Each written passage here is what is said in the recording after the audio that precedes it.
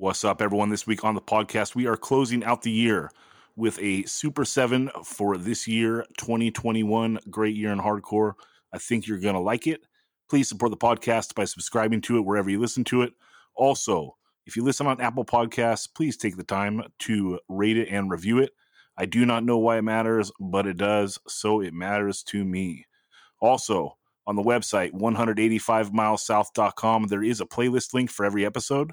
Go ahead and click that link, and you can check out the songs that we talk about on every episode. Pretty cool, so handle business. Also, while you're on the website, smash that Patreon button. Smash that Patreon button. The Patreons are the people who keep this podcast alive, and let's get on with the show.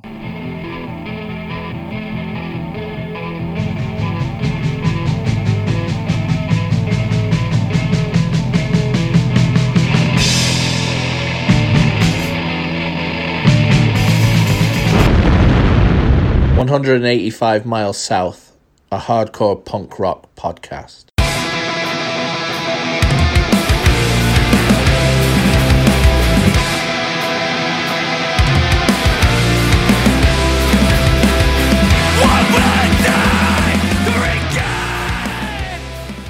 What's up, everyone? This week on the pod, we are doing a Super 7 for the year 2021. 2 weeks in a row talking about this epic year for hardcore. Helping out, you know him, you love him. It is the best dressed band on the pod. It is Daniel Sant. What's up, Dan? What's up? The smooth criminal on beat breaks. Never put me on your pod if that shit eats tapes. Also helping out, it is Ben Merlis, a.k.a. Ben Edge, a.k.a. Bedge. What's up, Ben? What's going on? And helping out from the Pacific Northwest, it is the mighty Posy Chris. What's up, Chris? Hey, how's it going? Yes, sir. All right. So me and Ben, we already kind of got our words in last week on how we felt about 2021 overall. Dan, you got a little bit in, but Chris, let's go to you. What's your overview of the year 2021 in hardcore? Great year. Another great year. I mean, I always like to say, like, what's the best year in hardcore, whatever year it is right now. But yeah, there's a lot of good stuff that went down this year. A lot of good new music, as we'll talk about today. The return of shows for a little while. We'll see where it goes from here, but yeah. I love it. Dan, do you feel like you didn't get anything in last week that you want to speak on today? I think there's a little bit of crossover last week, but I think we'll see where I go from here. Well, right on. Okay, Dan, give the rules for the Super 7 and what we're doing special today. Okay. And also the order of the picks. Yep. So a Super 7 is set up fantasy football style, where the first person gets to choose a song, and then the next person gets to choose the next one. Now, normally we would let people take multiple songs from one band, but because we think Super 7, we think 2021 was so fucking epic that we've instituted a new rule for the end of the year Super 7s, which is you can only take one song from a band, and once that band is chosen, they are off the table. It's going to make it really cutthroat. It's going to make it brutal. But this way, you're going to get a playlist of 28 banging 2021 songs. And you're going to be glad for it, listener. And you're going to better fucking listen to the playlist. Before voting, especially. Then later on in the week, we will put up our 7-song playlists. And you, the listener, will vote on who has the best playlist. Now, the order is Sir Bedgeworth going number 1. Best Dressed Man on the Pod or Earth going number 2. The King of the Adidas, Zach, going number 3. And soon to be California Chris going number 4. Central Cali Chris wrapping it up in the Nardcur slot. 805 Love, what's up? All right, Ben, what is the greatest song of 2021? I'm not sure what the answer to that is, but my first pick is a song called What I See by the band The Chisel. It came out on a flexi entitled "What I See" on War Dance Records. Dan, this is bullshit. And I'm picking this song to fuck with Zach and Dan, and I would pick it anyway because it's probably one of the best 7 songs that came out this year. Maybe. What do you think, guys? I think it's the best song in the last 5 years, and you're a fucking asshole. Okay, listener, just to give you a little backstory here, I suggested this so we could get 28 different bands on the thing, and Zach said, I'll only do it if you let me have the chisel. And I said, you know what? It's Christmas.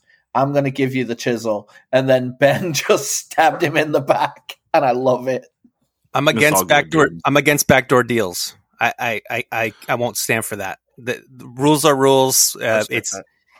It's anyone's game. We got to play defensively. I'm picking this number 1 because I knew that there are at least 2 other people who would have picked this as their first. It's a Christmas number 1. Now, Dan, can you explain what Christmas number 1 means to us on this side of the pond?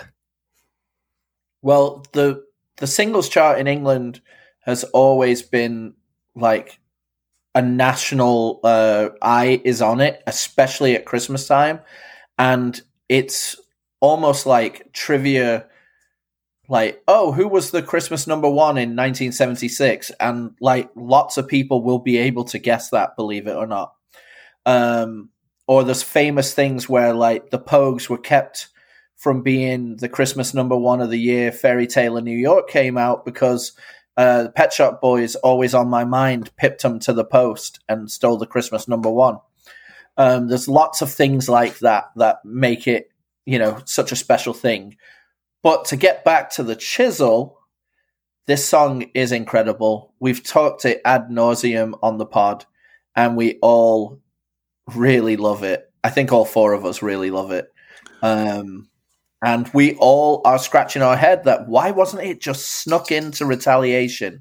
Why wasn't it on the playlist, on the track list for the LP? But, I mean, hats off to you for being a real skullduggerous son of a bitch, and hats off to you for grabbing a great song. Yeah, that was some Mr. Fuji salt in the eyes shit. But it's all good. Respect. And, yeah, if we were doing this normal Super 7 style, I had the song Tooth and Nail as the backup. I think it's the best song off the LP, Retaliation. And good God, what a band. What a single here with What I See, and then smashing out of the park with the LP. 2021, killer year for the Chisel. One of the greatest bands going. Chris, I think you're the only person that hasn't spoken on the song on the pod. What's your take on it? I love the song, and I actually really enjoyed listening to that pod. And I love that Dan was able to flip pops on on the lyrical content, at least for the song. That was awesome. But I actually have a Chisel song, a different Chisel song. Even though I think that is a great song, there's one song that just hits me a little bit harder. Maybe it's just because it's more recent, but I had So Do I, which is maybe the hardest song of 2021. Like, this is a song about calling out fake tough guys and saying, you want to step outside and see what's up? All right, let's do this. And dude, that song is so hard. It's so hard. Like, Dan talks a lot about like songs that give him like, the adamantium backbone, like that feeling of invincibility. Like, this is a song for me. It's just like, man, I'm not like a person that enjoys fighting, but when I listen to this song, I'm like, all right, let's keep our eyes peeled for a situation. Where's the Nazi, damn it? Yep. All right. I love it. Dan, let's go to you. What's your number 1 pick? Ooh. Well, I've got to do it. I've got to take my number 1 song of the year. Dare, Different Method. Yeah. Now, this is not only just an absolute straight edge anthem for the ages. It is a really funky, hard song too. Like, it has like groove to it, like serious groove. And then, I mean, if you're an edgeman, an edge person, and you are listening to this song and you are not adamantium backboned, there's something wrong with your hearing, because this is amazing. Just saw Dare at the show of the year, which was that Brain Dead Tsunami Fest in LA. Every band was incredible. And they absolutely smashed it. I was so psyched to hear this live. And then I just really recommend listening to this podcast. Like, there'll be people listening going, you know what? Yeah, I've heard them talk about that, but they still haven't pulled it up on Bandcamp or Spotify or whatever. And sorry, I'm dog sitting Alvin and Perry, and Reggie and Alvin are just wrestling right now like crazy, Mr. Fuji style. This Different Method by Dare, like, seriously, don't stop the pod. Keep listening to the pod, but when the pod is done, throw up this playlist and just feel what I'm talking about. Yeah, everyone, what Dan's referring to is on our website, 185milessouth.com. There's a playlist link for every episode, so just click that playlist link at the top of the page and check it out. This song is a banger. This whole LP bangs, dude. Like, my favorite track, let's see what I had on here. I would have taken Violation of Trust, which is the first song after the intro, but this album just flows so well together, and Dan's right. Like, this song is the hit. It's like right in that money slot. I think it's the 4-track. It's what everything's building up to. Like, they do intro, they do like perfect opening song, they do like a raging song, and then they hit this, which is like the money. So catchy, so good. Almost makes me want to stop drinking, but not enough. But yeah, kills it. Chris, what's your take on this? I had the song. This is another song that I had, and one that I knew that I would have to snake Dan if he took something else here. But yeah, this is a great song. And I think the cool thing about this song is, like, it's a song that just gets better as it goes along in the song. Like, you'll be listening to, you're like, yes, this is the part of the song, and then the next part will come and you're like, actually, no, this part's even better. And then I love the part where it drops out and then it like completely starts again with just the drums and then the bass coming, and it just starts grooving back up and then, ready to explode again later. Yeah, dare I say a crescendo part? Dare you. But yeah, dude, this is ill. I love it. All right. Ben, good God, man. What the fuck? Okay, I'm going to take... Ooh, this is so hard because now I'm so like paranoid about getting snaked. What do I want? I'm going to take Violent Spirit, the song Fire, off their 7-inch Fire. This is the greatest thing that Chris showed me this year. So excited about it. I love this 7-inch to death. And this song just gets me in, like, Iron Maiden is probably my favorite band of all time. And it's like you're mashing up Iron Maiden perfectly with like DB hardcore, and it is pulled off so well. Like, they're not wanking. It's so in the pocket, so good. And the way this just starts out with the leads. And then also, like, I love simple solos in hardcore. Like the solo that Misfits do on 138.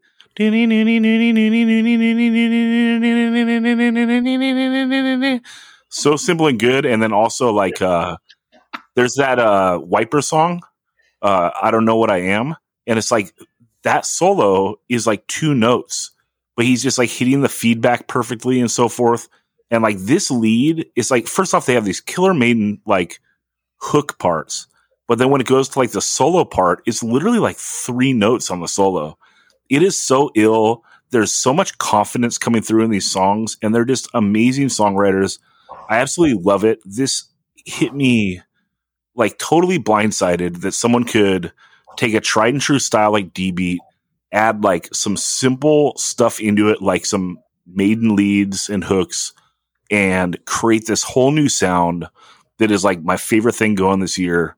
So yeah, I'm taking Fire by Violent Spirit as my number 1. What's up?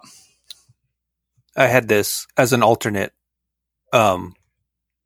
I guess this is a controversial opinion. This is not controversial, but I was listening to this, 30 minutes ago, and I thought this really just sounds like new wave of British heavy metal with hardcore style production. It doesn't, the music itself isn't hardcore. What they are playing is just, Maiden style early 80s British heavy metal. It's not like, maybe the drumming is like 10 beats per minute faster than your standard fast Nuibum, however you pronounce it, new wave of British heavy metal song. So what do you hear in it that's other than like, the raw production, which is like a trademark of hardcore music, like what they're actually playing? What is it about it that screams hardcore to you? It's just a feeling, man. If you don't get it, you don't get it. Stop posing, fool. Young Guns 2 right. records. That's right. What's that Nas line? Fucking like Young Guns 1 or 2. But dude, you're right. It's just a few BPMs faster. It's a little more raw.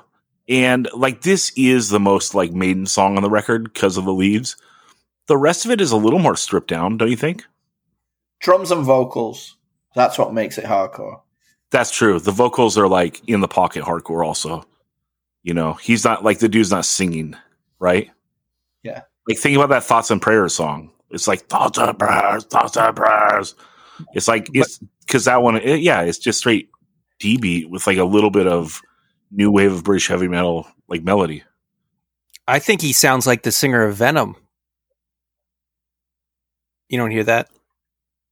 Well, I mean, so does Jake from Filth a little bit, Yeah, I think it's like proof that there is very little that separates genres from each other. Like most of the things that separate genres from each other tend to be window dressing, like, oh, these guys have long hair or these guys have battle vests. Well, I guess battle vests could go either way, but like new wave of British heavy metal essentially is punk with more shrill vocals and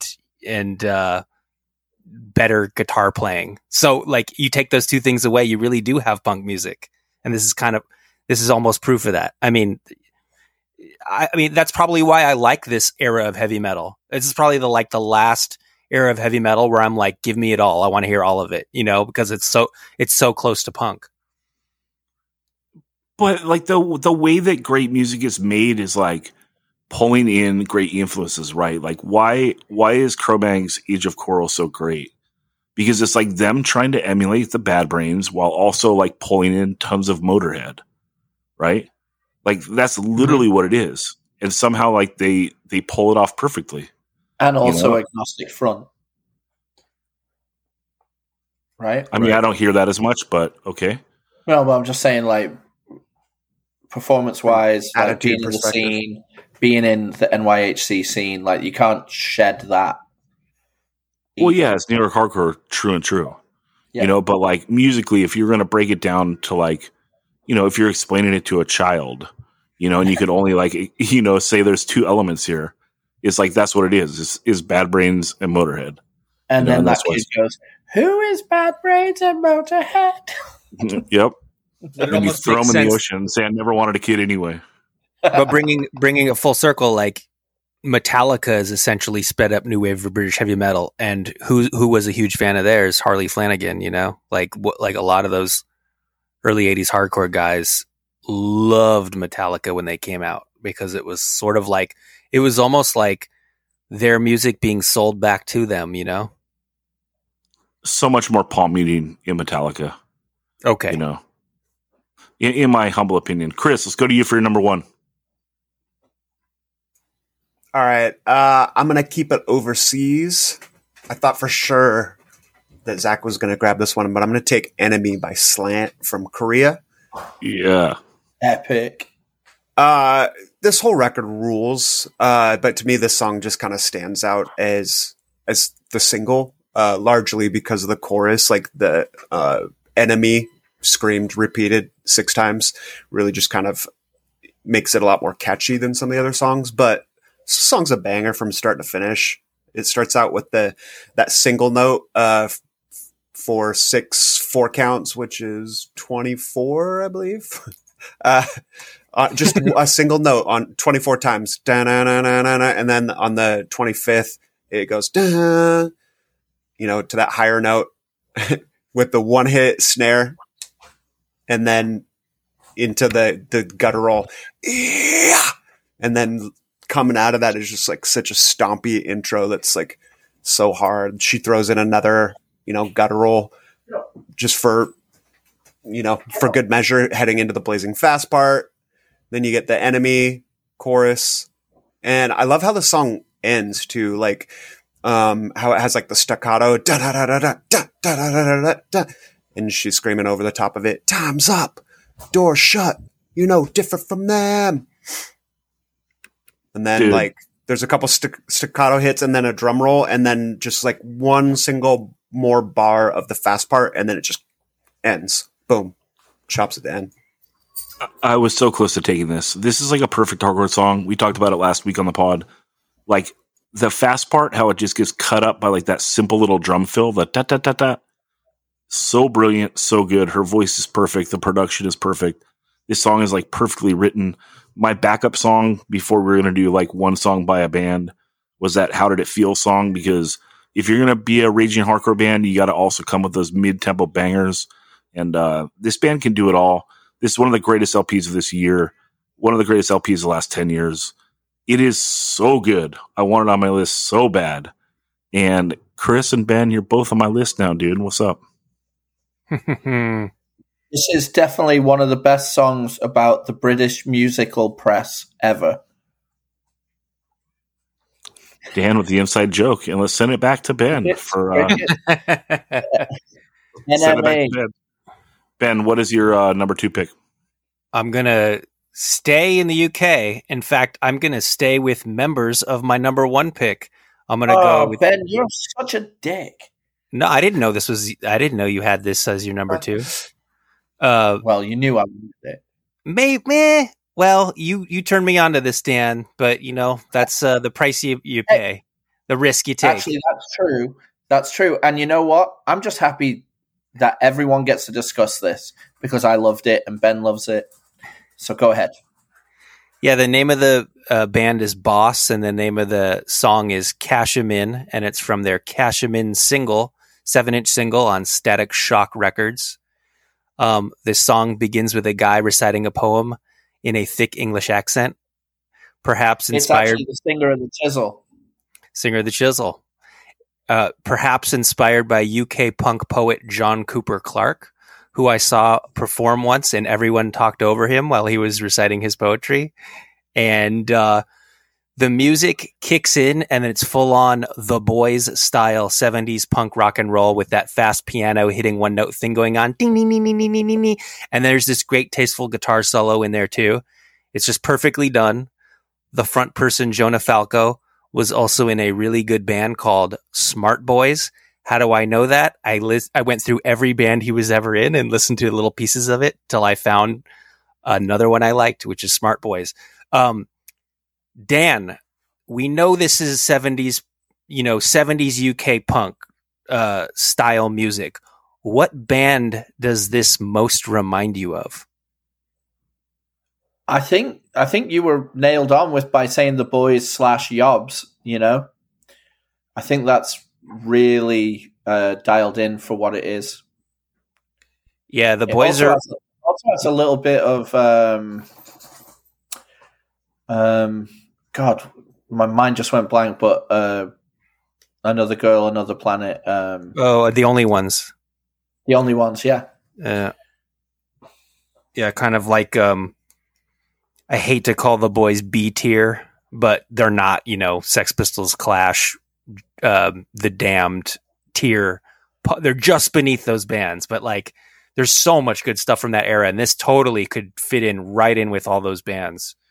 Or Eddie and the Hot Rods, kinda. Yep. Yeah, the more like rock and roll leaning punk. And I think I've read an interview. One of the boys is like, we were almost like outcast from the punk scene because we were too rock and roll. Like we hadn't completely shed the past of, because when punk was this brand new thing, it was like, all right, the fucking clock starts over. We're at year 0 now. Fuck the past, which is just absurd because everything is based on stuff that already happened. But like, I think a lot of the more rock leaning or rock and roll leaning bands were sort of like, it's not different enough for our tastes. But, now that the dust is settled, we can listen to a band like The Boys or this new band doing that style of music and just be like, it's good. Like, nope, this is good. You can't tell me otherwise.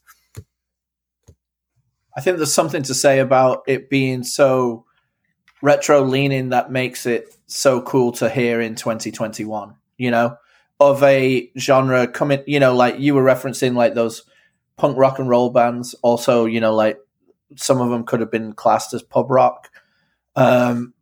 What's cool is that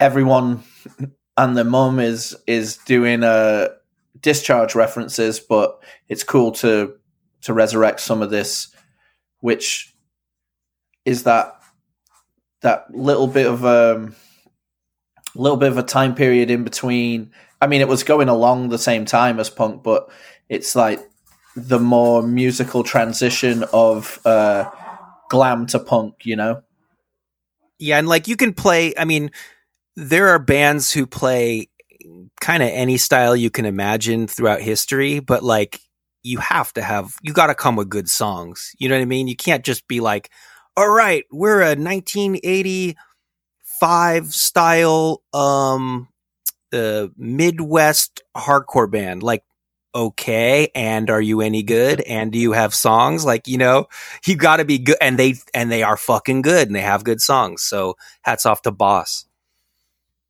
No, Ben, if you go off live, you can get away with a lot. I agree. Dan, let's go to you for your number 2. Especially if you got a good drummer. Have you two? Did you two like that Boss? It's killer. Cool. Yeah, it's great. I'm glad you did. Okay, am I gonna go for my definite number 2, or am I gonna go for a absolute blocking method to get something on my list that I would really like, but I know other people want? And you know what? Ben has started the trajectory, so I have to go down it. I think you gotta take the Christmas 2. Yeah, I'm taking the Christmas number 2. It's bullshit because like this is your idea, dude. Like, no second song taken, so you should be the one taking the high ground. Yeah, but I'm a low ground motherfucker at the best of times. So, Ikulu, Proven Wrong. Fucking asshole. Well, you know what? This is what happens when you live in a dictatorship. People start uprising from beneath.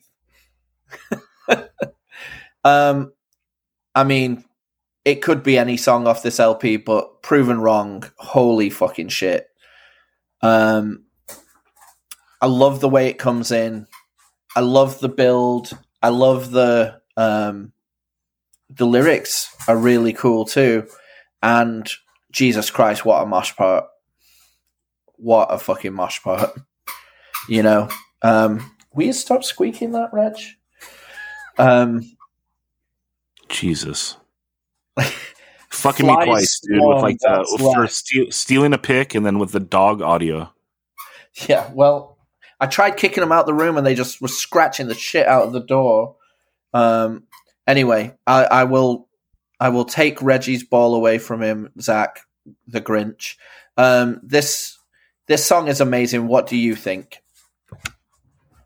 I think it's a great song. I had 2 Ikulu songs, and it's so hard to pluck this LP for tracks because I think the LP plays best all the way through. Like, I know that when it came out, we talked about it, and a couple of you weren't super fans of the intro. I love the intro because Santana is the best campfire music there is, and they're channeling Santana, and then they're kicking in, and this LP just rips all the way through. I think the best overall song, like if I was going to play a song of Ikulu off this album, would be that Wake Up song. It has so much confidence in it, and there's so many little intricacies in it while it's still just a perfect, straightforward night, like post Age of Quarrel song. But then the banger that I would have taken is Who's in Control.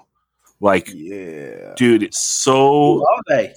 So, this is a band that put Nardcore back on the map. Thank you for asking. Dude, it's so sleazy and so good. It reminds me of like when some of the great people of the 70s like kind of were trying to fit into playing butt rock in the 80s. You know, like when Alice Cooper did what was his album called Trash, and then like Kiss kind of went butt rock, and then who else? Oh, like Ozzy Osbourne, like Shot in the Dark. Like that kind of stuff. Like it's like these great musicians are playing like this sleazy music. Like, oh, that song is so good.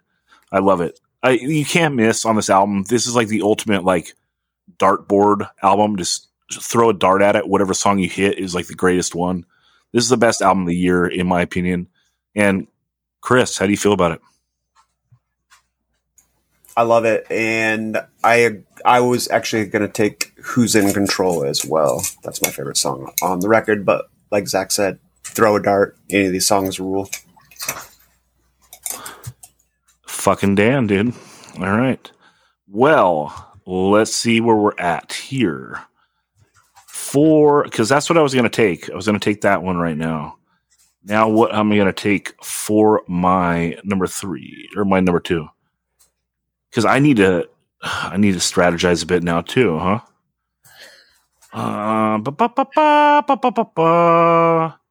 Zach is actually angry right now, listeners, and that's terrible. It's this is all 2021. We love it. No, I know. No, I have a ton of songs that I want, so it's all good. This is actually like doing me favors because now I can spread out my list a little bit. Let me just take it out the gate. Section Hate, song Nightmare. It is like a perfect song, dude. It hits out the gate, super gnarly, intense. It has like an early mosh part, like when they're ringing out on like they're not ringing, but like they're hovering on like kind of like a one note, like do do do do do do do do, like they're on that bounce. Then you do like the cutout, and then the Welcome to the Nightmare into the triplet mosh, which is insane. And then like they go back to a bounce part, like. This song has so many parts in it, but it never like loses you or feels like it's like dragging out at all. It's just like an intense, gnarly piece of music. And it's like probably one of the great hardcore songs that like breaches like the 3-minute mark. I absolutely love it. It's definitely one of the best songs of the year. This is one of the best LPs of the year. If I couldn't get this song and had to take a second one, that song Knife is also super ill. And but this album just bangs, so I am taking Section Hate, the song Nightmare off the LP Welcome to the Nightmare. Yeah, I dig this record. I think Mike's been in a lot of good bands over the years, and this is definitely my favorite of them. I've known Mike since he's probably like 16, back in the Fools Die crew days. But yeah, cool record, good live. It kind of just reminds me of like Set It Off, but a little bit more grimy. Yeah, because it's like the exact mashup of he was doing that Nomads band that was like the faster parts of this, and then Furious Styles, which is like, yeah, it's like the ultimate mashup. Like I think he's found his perfect band, and they're killing it. They're doing great. This record rules. They put out a great piece of hardcore, man. So good. Bouncy. Chris. Definitely bouncy. They got that bounce. Chris, let's go to you for your number 2. Yeah. I'm going to go. All right. I'm taking what is probably my favorite song of the year. I'm taking a song off of the Method of Doubt record. This record it just came out like at the start of this month. So it was a late comer, but this is a masterful record. Like there's so many like different little tricks that they do across this record to kind of stretch hardcore, like as far as you can possibly stretch it, without departing the genre. But they don't overuse any of those tricks, like any of those single tricks. They don't overuse them. They use a lot of different little tricks, and it's just so tastefully done. It's hard to take a song off this because like the Akulu record, like it's really a complete record, like start to finish. Like it really tells a story, even sonically. But I'm going to take the last song on it, which is probably not the best for a playlist, because it's like a 4-minute song that has like a 2-minute outro. But this song gives me chills every time I listen to it. And like, it's just an incredible song. So I'm just going to throw that mixtape chemistry out the window and take the song that gives me the goosebumps. Cause like, that's what hardcore is, those goosebumps. Chris, can you say a little bit about who this band is? Cause the first time that they popped up on my radar was when you shared it. And then I think, Ben, you might've shared it like separately, like that you really like it. Like a lot of people are digging this. I need to sink my teeth into it. I'm doing a long drive tomorrow. I'm going to listen to it a few times. Yeah, it's so they're a band from Florida. I think one of the members is a newer member, was in that band Abuse of Power from Atlanta. One of the dudes is in Result of Choice, I believe. And they're just a younger Florida band. They put out a demo in 2017, I think. It was solid. It was okay. It was kind of remind me of Instead a little bit, with a little bit of modern flourishes on it. And then they put out a 7-inch in 2018 that really kind of, I don't know, they started to come into their own, I feel like, and really find their sound, which is hardcore, but like kind of exploring some hardcore lane, or some post-hardcore lanes, both in like the second wave Discord era, and also like kind of the 90s Revelation Records vibe, but it's still hardcore. Like, I don't know, it's hard to explain, but and then this record, like, man, it's great. Like, I love it. I don't know, Zach, if it'll be your thing, because it goes a lot of places that I don't know if you're as big a fan of, like a little, some Super Touch, maybe some Quicksand at times. But certainly like fans of bands like Abuse of Power, Mil-Spec, Fury, I think is another band that they kind of remind me a lot of. Yeah, it's Super Touchcore. This was on my list, so you ganked me. Not this song. In fact, you never said the name of the song. I think it's No Friends But the Mountains. Is that correct? Oh, yeah. Sorry. Sometimes I get so excited to talk about the song, I forget to say what the song is. Yeah, my pick was Kudzu. Kudzu. That was the single. That was my pick. Anyway. Yeah. That was a great song too. Yeah, it's this record is just very, it goes a lot of different places. But it's all, it never feels like it's a different band, each song kind of feels like a different piece of the formula, and it just works really well. There's a part on this song that I want to talk about that is like the goosebumps part, and it's the lyrics and how the vocals kind of bounce over the music that just gives me chills. So I'm going to read like some of the lyrics here, because I think it's interesting too, like where he goes. So it starts out: tanks, guns, bombs, death. These are the ways that we preserve life. Money, time, pleasure, pain. These are the reasons for the wars we fight. Love, bonds, promise, life. These are the things we just can't buy. There's one thing I'll never say, and that's that I wish that I had more time. And when you read those lyrics, it almost feels like at the end it takes kind of a weird turn, because he's talking about like very, very serious things, like reasons behind war and like the absurd rationale of preserving life through stockpiling piles of bombs and like things that are so important that money can't buy. And then the last song, it almost feels like a weird subject change where he's saying, life's too short, YOLO. And I thought that was a little bit weird at first, but like I read an interview where he talked about the song, and then when I dug into the lyrics a little bit more, it makes more sense, because like what this song is about how easy it is to like speak out against something or take a stand for something when you're in the echo chamber and everyone's like, yeah, I agree, and so when he's saying, this is a song about like standing up for what you believe in, even if it isn't like the thing that everyone else is like patting you on the back for. And when he says like, I want to die for something, I don't think he's literally saying like die for something, you know. I think he's saying like step out of the safety of those echo chambers. And when it's risky to say what you think is right, like that's how he hopes that he's living his life, whether, you know, it's the popular opinion or not. That's righteous. I love it. Ben, let's go to you for your number 3. Yeah, my number 3 pick is since Chris ganked me on Method of Doubt, I'm going to gank him on the band Demand, which he turned us all on to a few months ago. So the Demo 2021 by Demand, as of now, still only on Bandcamp. I don't even think it exists as a physical cassette, and it's not on Spotify. But the song I'm picking is Unload/Dispose, which is the last song on the demo.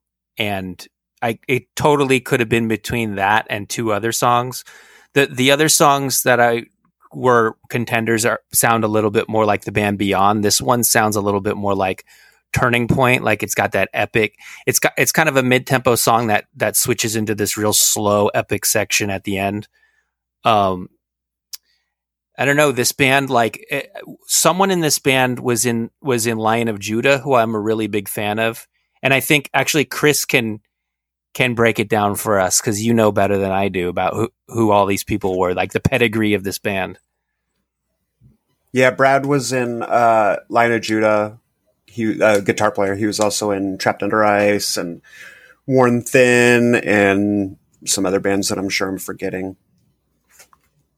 Yeah, and the singer was in a band called Asesinato, or still is, I think. Okay, and he sings in that band as well. I don't think so. Okay, I don't know what he plays in it, but anyway, they're members of like Firewalker and Stuck Pigs. So they're from Baltimore or DC? I think DC. Okay. Yeah. Super good band. I think they were kind of going for the Nemesis record sound. I think I might have read that on No Echo, which is funny because Nemesis doesn't have a sound. Like every record on Nemesis sounds different. I mean, Zach is a student of Nemesis. He'd probably agree with me on that, but it's very late 80s without being trendy. Huh? It either sounds like Brujeria or Reason to Believe. Yeah, exactly. Definitely more like Reason to Believe than Brujeria, but not really like Reason to Believe either. It's like old school without being retro. It's like, oh, they could have existed in the late 80s, but they don't actually sound like any one band from the late 80s. That's how I would put it, which is the best any band could be. It's like, this is really familiar. This is like the music you grew up on, but it doesn't really sound like any band you grew up on. Like, perfect. Yeah, Chris, you love this. Yeah, I love it. I actually was going to put the same song on my playlist, and I had it on there, but then I said, wait a minute, it's not on Spotify, so how can it be on our playlist? So that was... I'm going to hit the playlist, but it's good. This is the song where they break a little bit of boundaries at the end of it. They go melodic and kind of hits out of nowhere, and you're like, whoa, what? What is this band going to do? Very interesting band. They were on our short list for Demo of the Year, and yeah, Dan, you got anything on this before we move on to your number 3? I think it's a great pick. I'm happy that this is being represented as Best of 2021. It's been discussed a bunch between us all on our little group text and stuff. So, and we loved reviewing it a few episodes back in the archives. All right, let's hit your number 3. All right.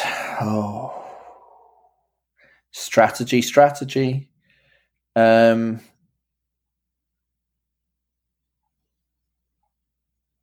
going Leviticus by Pillars of Ivory. When POI came around, so excited because it's Aaron Knuckles, Death Threat, and it's Jay from Mindforce, so just the pedigree is there. then it's a project of essentially, let's be real here, Cold World worship to an extent, but even leaning heavier into the hip hop and sample based soundscapes. And then this came out. We were all buying it, like on Triple B, like trying to get the good colors on vinyl because we already loved what they'd put out to start with. And then when this came out, it just is so cool because it's, it samples stuff like Wu-Tang to Tears for Fears to Goblin, but then the hardcore parts are so fucking ill. And it's just it stands apart from a lot of everything else that's going on, even though it's not entirely original. It is extremely listenable for my musical tastes. Plus, anytime I hear both of these singers sing in any of their bands, I fucking love both their voices so much. These are two of my favorite sounding voices in hardcore. So they do a project together and it's filled with great beats and great hardcore. Sign me the fuck up. I love this. Yeah, two of my favorite singers as well. When I heard about this project, I was like, oh shit, this is going to be wild. And I hope it doesn't fall on its face. And how could it? They're not going to let something like that happen. This is great. Everything they've put out is totally delivered. Like Dan said, two of the best voices in hardcore, two of the most unique voices in hardcore that like pull it off, right? I love when voices like take risks, aren't super stereotypical, and they knock it out of the park. Both these dudes got it. Like they just got that it factor, and it oozes through this band. Absolutely love it. Chris, you love this, don't you? Yeah, it's sick. I love that Aaron doesn't. I mean, Aaron has kind of a few different Death Threat voices that he uses, and we've talked about that on the pod a lot. But I feel like he even does a little bit of a different thing here. Like he leans a little bit more into like the Burn vibe, and it sounds really cool, like the Chaka vibe. It's very burny. Yeah, like Sanders. Yeah. What's interesting about hip hop in hardcore is it can go really badly, really quickly, unless it's done absolutely right. And here it is done absolutely right. Yeah, one of the things I think works, and it's so simple that it's like, wow, that's it. That made this so much better. Is that the 3 EPs aren't broken up into separate tracks, so you kind of have to listen to it all at once with the hip hop shit and the hardcore shit. And like just that one little thing makes it captivating. Like if they had broken up the tracks and it was like, here's them pressing the sampler and you hear Biggie's voice 16 times with the Tears for Fears beat. And now here's them actually doing a hardcore song. And now here's the next thing. Like, I don't think I would have listened to it as many times as I did. And the other thing I just realized now is they're approaching the sampler the way a hardcore kid would approach like a guitar or a bass or drums. It's just like, just bash at it. Like don't spend years mastering this machine. Just go for it. Like it's sloppy. Like it wouldn't pass for like mid 90s hip hop production. It's really just like these guys are just like, fuck it, let's just do this. And like that's kind of the vibe that a lot of hardcore bands have with like their actual songs. Just like, all right, let's play 4 chords and make a song, Yeah, and it's also pulling us out of the 2021 bubble of like being on Spotify and just being able to skip through tracks, right? Yes. Like it's forcing you to take in like a chunk of music, which is so surprisingly refreshing that I love it. It's why, the 4 of us on this pod, we still like listening to vinyl, and because you're forced to listen to the album or at least a side. Right. And like bands go in and they like make their album sequenced a certain way that takes you on a journey. Like the best albums take you on a journey, and in like the era of tracks, like it is track. And, I get the irony of us making, these playlist episodes, but like it is so nice to like take in the big chunk. And this really just delivers. Yeah, and I'm kind of disappointed that they just put out that split with Wick of Phase Springs Eternal, and they did actually break up the tracks. So it's 3 separate tracks for Pillars of Ivory, when it should have just been one, just like all their other stuff. But, small complaint, whatever. I should just listen to it all in a row anyway. Well, let me take my third song, and I'm going to dedicate it to Bedge for taking that Chisel track. Get Fucked and Die Slow, Bedge. I'm taking Tsunami, the song Die Slow, off the Tsunami Gulch split. Good God, You Are Punished. This song rips so hard, dude. Like we talked before, Tsunami, a band that blew up like on the internet during COVID. They had like one show with a video, got popular, and then it's like, wow, this is your follow-up. You got to come with it. And they came with it. They put out their best 2 tracks. And this one it's like just relentless. It has like a ton of different parts, which are all punishing. And it still like builds up to like this crescendo of like when they ring out at the end and like the bass is doing like the riff, which would come in at the very end with the guitar when it's like the I don't know what he's doing, like artificial harmonics or some sort of shit to make the guitar like kind of squeal, but kind of not squeal. It is so ill. So Neanderthal at that point. Yeah, and you got like the big moshes on like the rides. Like you got everything here. This is Apex Beatdown. Tsunami rules. Everyone knows it.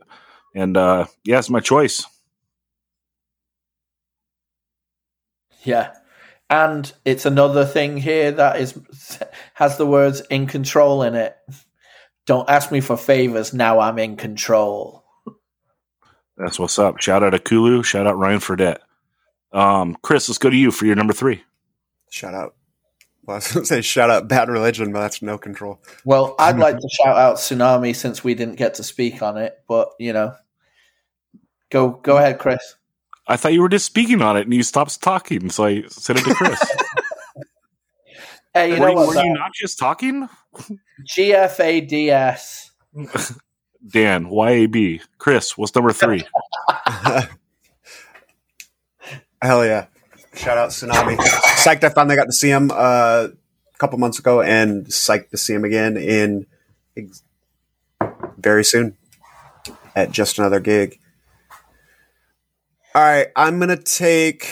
All right, this is another one where mixtape chemistry is getting thrown out the window because this is kind of another longer song, but I need to have a One Step Closer song on it, and I don't know if anyone's going to take it, but they're not going to now. I'm going to take As the City Sleeps.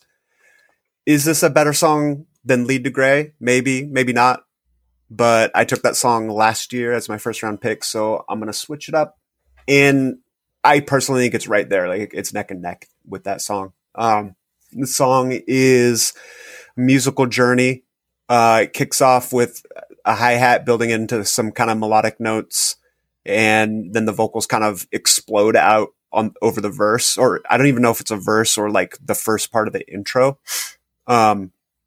And they just explode out over this in a way that builds to the next part, which I don't know if it's the chorus or the next part of the intro, because the song is just such a massive musical journey. But I love this part where the guitar just hits ring outs and the vocals like the guitar's hitting ring outs and it's just doing it. It's just a kick keeping time and the vocals are floating over it in a really cool way.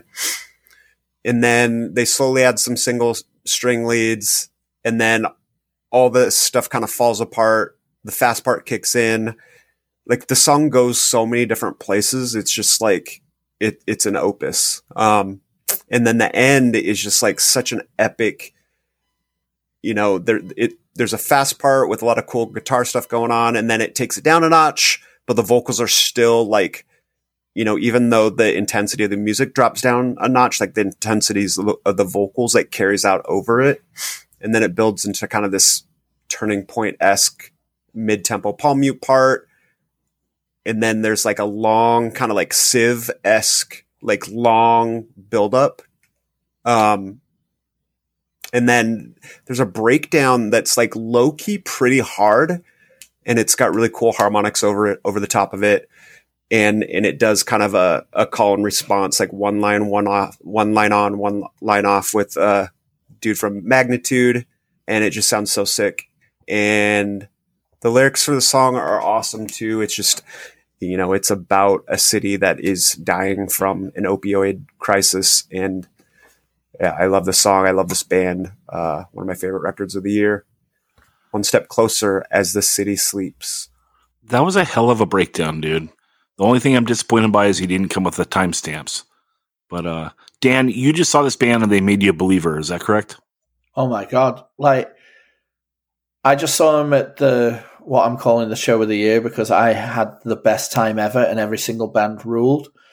They played right before Tsunami, and holy shit, the energy that this band draws from the crowd and instills in the crowd is amazing. The sincerity that they play with. Also, shout out to the guitar player wearing a vintage Blink-182 shirt. Respect. That I like did the Wayne's World We're Not Worthy at their end of the set. Like, I loved them live, and when we reviewed the LP, I liked it. I didn't love it. I liked it, but this was the one, I'm a big lyrics guy. I absolutely love when people really take the time to attack something as a complete art all the way around, and especially with the lyrics. And I think this is such an incredible, such an incredible, poignant topic to attack and talk on in this day and age, because, for the longest time, it was one of the biggest things in the news, and then COVID came along, and now this is almost like a forgotten pandemic. And you know what? The fucking big pharmacy companies are going to get off scot-free. What they've done is disgusting.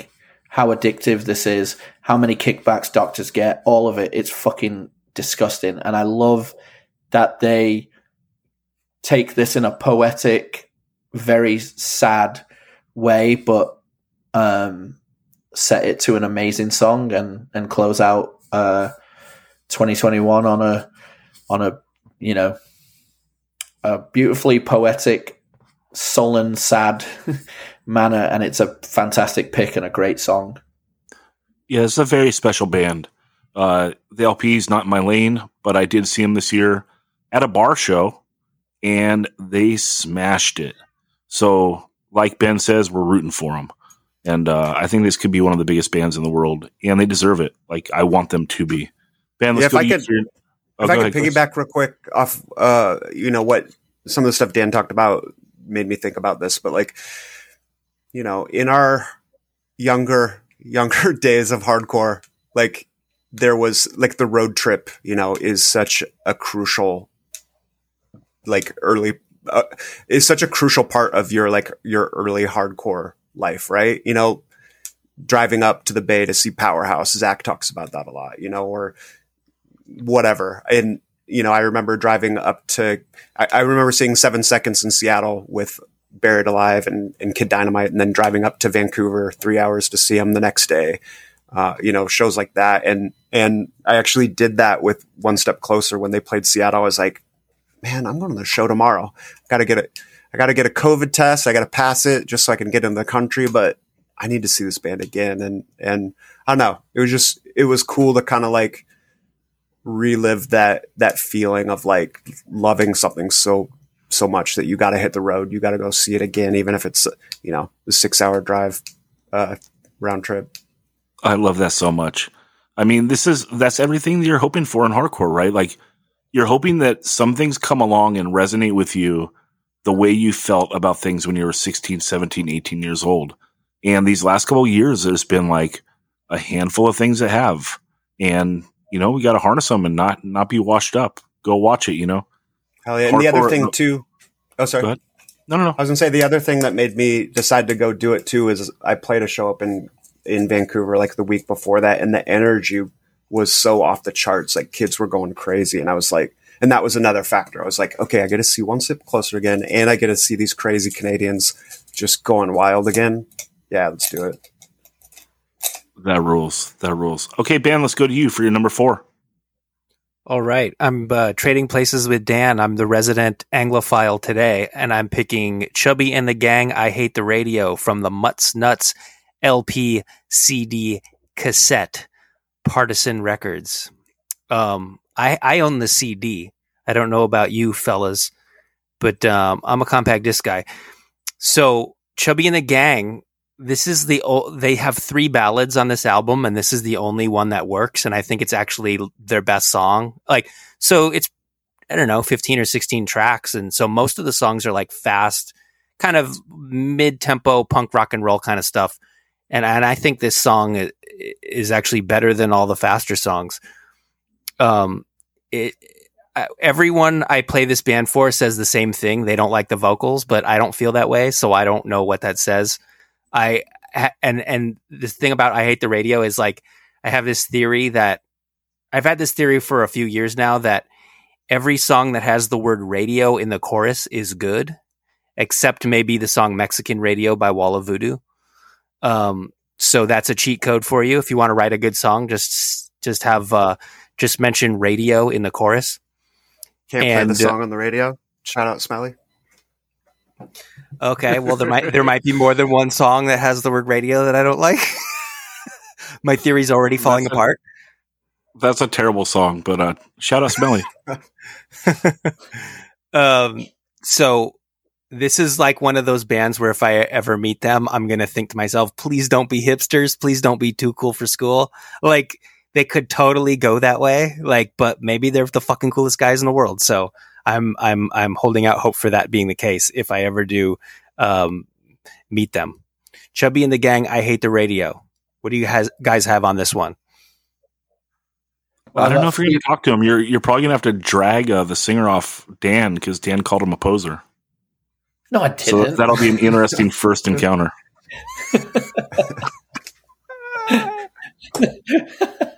Well, I've got 3 points to what Ben said. Point 1, when Ben says, well, I'm a compact disc guy, every 185 listener went, of fucking course he is. 2, I would have chose Coming Up Tough, but this is a fucking great song. And 3, I really don't think you need to disrespect Wall of Voodoo like that. It's a track. All right, it's okay.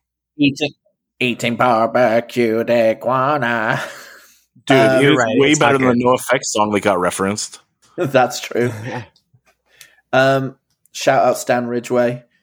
All right, well, I think, everything you said is right. The 2 other ballads don't hit. This one nails it. This was one of the lead songs that they put out before the LP came out as a way to, get you excited about the LP. And there's a good reason too, because this Coming Up Tough and I can't remember what the third song was, but all 3 of them sounded very different from each other. Oh, the Lightning song was the other one.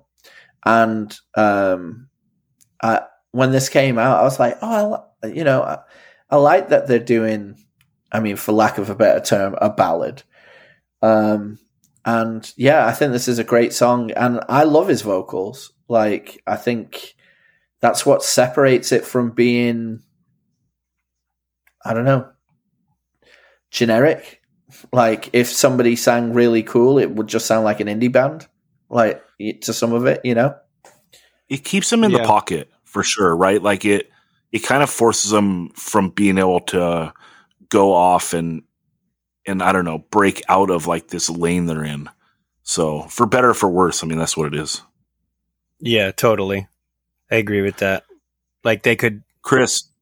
Oh, go ahead, Ben. if the guy had, was a great singer in the traditional sense, they could totally be like a Pitchfork band. And who wants that? You. And forgotten in a year. Whereas yeah, and forgot, of course. Could have some really good staying power. You know? Yeah, Chris, you chose these guys last year. How do you feel about this song in particular and the second LP versus the first one? I like the LP a lot. I like the song a lot. I think I talked about this when we talked about this record on this podcast. Go hit the archives. But my main takeaway is it took a while to grow on me, and then I remembered that the first record was kind of that way too. It was a little bit more of a slow burn, but yeah, this is one of my favorite tracks on here. My favorite, the song that I had, is "Life on the Bayou." Oh, cool. I do love the line where I do. Shout out CCR. No, I said shout out Steve Znan. Right up. Shout out. Because the song's about the Brentford Bayou. Yeah. Well, I really like the melancholic way. It's like they always play the songs we used to know. Like the radio is serving up things that you forgot, but then you find yourself singing along to, you know? I like that line. Hell yeah. Dan, let's go to you for number 4. Okay. I am going to go coming straight out of Morocco. I am going with Takbir, the band, and the song is Aisha Kandisha.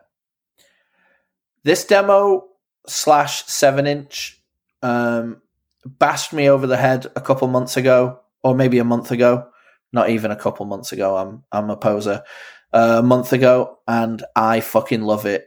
It is a band that is fronted by a woman who is singing in a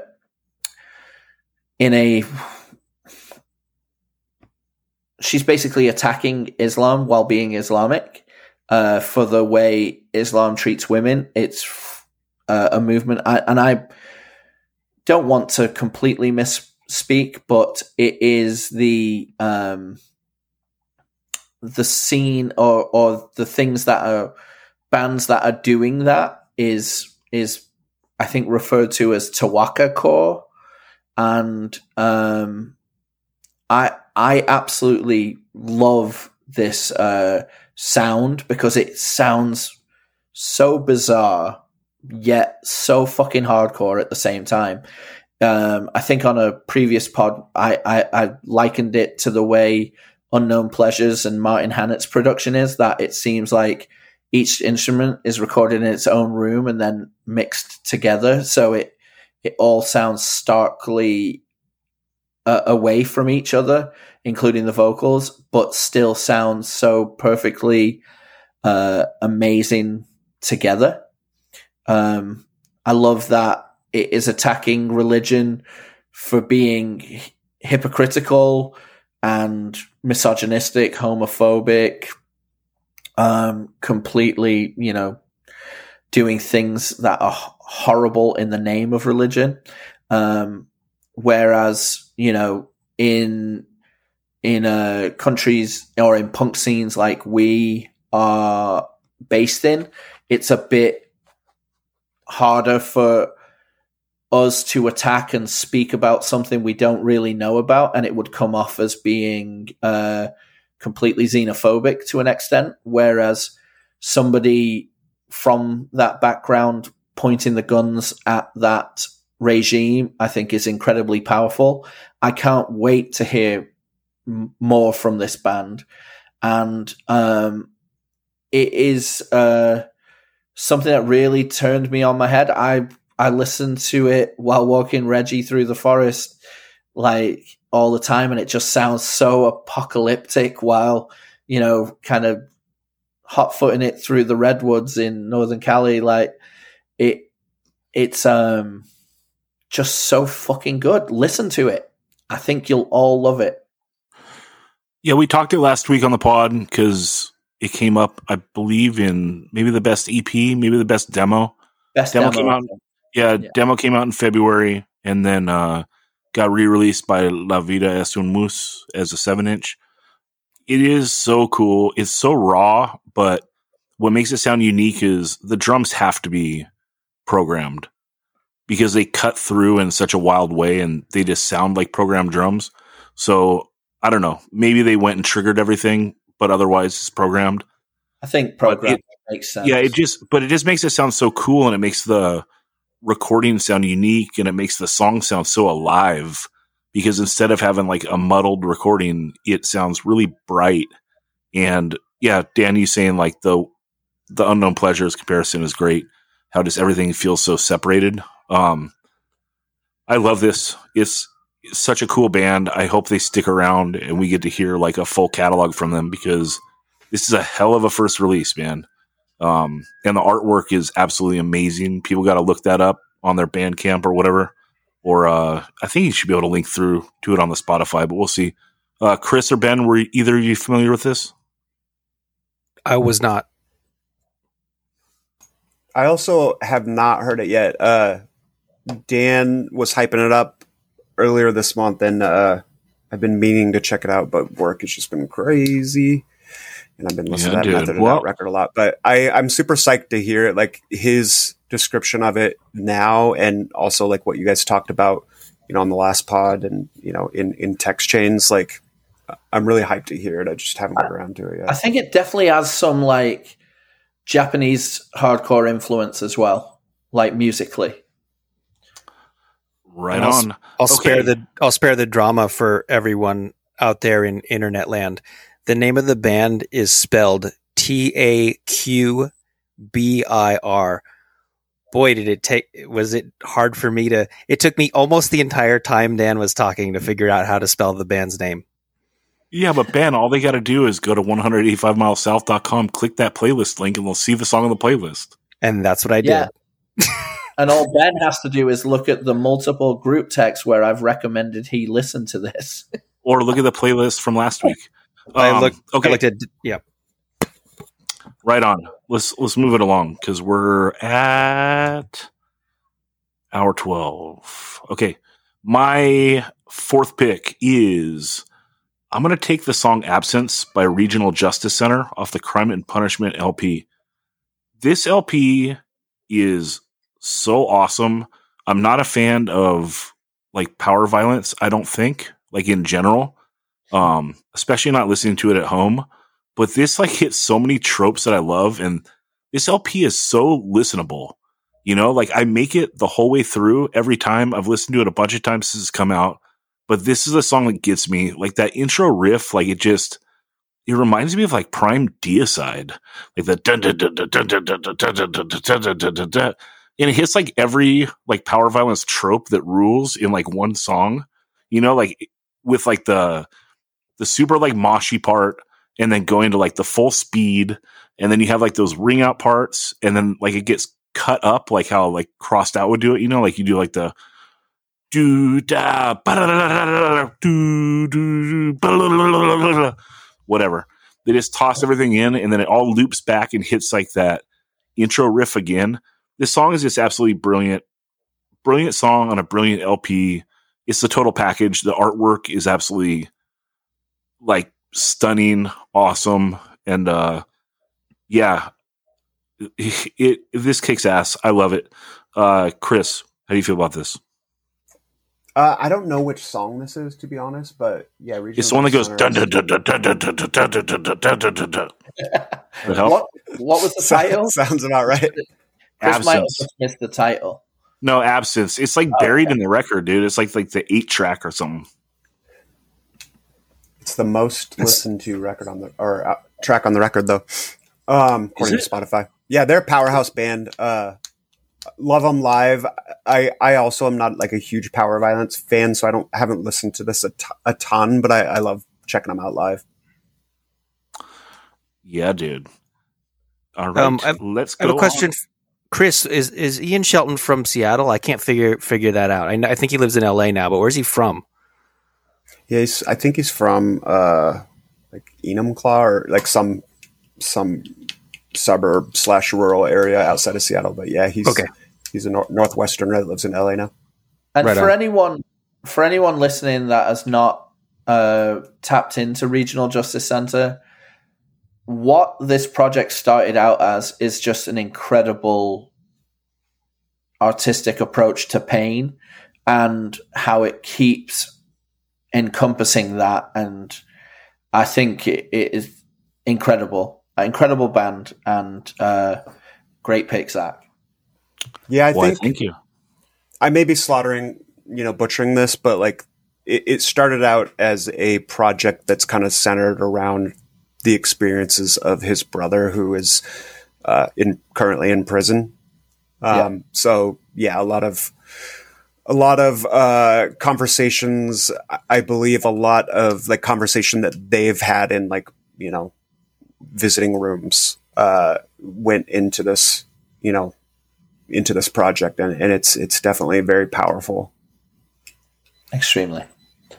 And I think last time I saw him, I think he said that his brother gets out pretty soon. So that's sick. Congratulations. See you in the pit, bro. Right on. Okay, Chris, let's go to you for your number 4.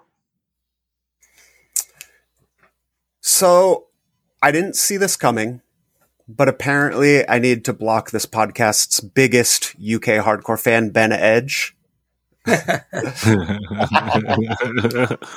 So I'm going to take Big Cheese. Yeah. I'm going to take, again, the 7-inch, these 3 tracks. It's Throw a Dart, but I'm going to take the opening track, The People's War. This record is so killer. I'm a little bit surprised that this band even got this far with this group. Cause I know, we talked about the LP a lot last year. I liked the LP last year. I thought it was great. I wasn't a huge fan of the production choice. It was just like it was dirty and it sounded raw and that was certainly cool, but like it also kept me from listening to it a ton more just because it I don't know. I wanted something a little bit cleaner. So this record, when I popped it, when I hit play on the old Spotify, it really caught me by surprise because the recording's a lot more clean and crisp and bright, and it just hit me just right. And I love the bounciness of it. It's somewhere in the lane of Killing Time, Cro-Mags, not too far from Makulu. Yeah, I love it. Well, I know what Zach's about to say. But they were already taken, Zach. What's that? I said, I know what you're about to say, but they were already taken. Oh, well, I think these are the best 3 Big Cheese songs, like, by far. Like Chris, I thought the LP was cool, but, like, the production, I can't pussyfoot around it, dude. I hated it. Like, it was just, like, unnecessary echo, like, trying to be maybe retro for, like, that, Normandy. like, going for some, like, 80s crossover sound.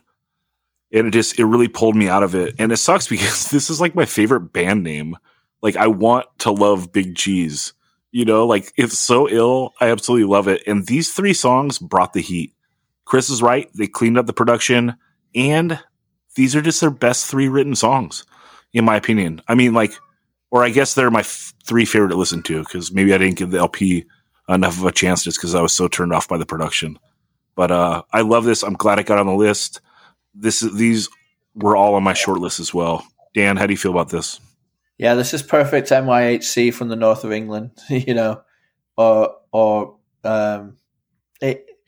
is really good. I think on this recording they do capture that ancillary sound that is like a Normandy sound or a Don Fury to an extent, with that little bit of crossover reverb, but yeah, the LP was, we talk about that 5th member being production. Sometimes that member's fucking up and sometimes he's delivering. On this one, she's delivering. I really like it. I love the 7-inch. I love the way it looks. I love the lyrics. This is a killer pick. There's a lot of confidence in these songs too. Like nearly like one of the songs like ends with it's like 40 seconds of no singing. Like they're just kind of like hitting a breakdown forever. And it's not like a super big mosh part. It's like they're just leaning into this riff. There's no singing. Like, I love when singers don't feel like they need to put themselves on every moment of every song. Like sometimes you just want to let it breathe, right? Like the unit of the band is the most important, not everyone like trying to lay down their part in every part of the song. And and I love the band because, you know, like the band name, like you think, you know, the Big Cheese, like, you know, the big man on top type thing. But I never knew it was a Nirvana song until a couple months ago. And I mean, I probably own Bleach, but it never just sunk in. Well, right on. Okay, Ben, let's go to you for number 5. You just ruined it for Zach. Now he doesn't like that band name. Fucking I was trying Nirvana. to not say that. I was trying to not say that. That was my favorite band name, but whatever.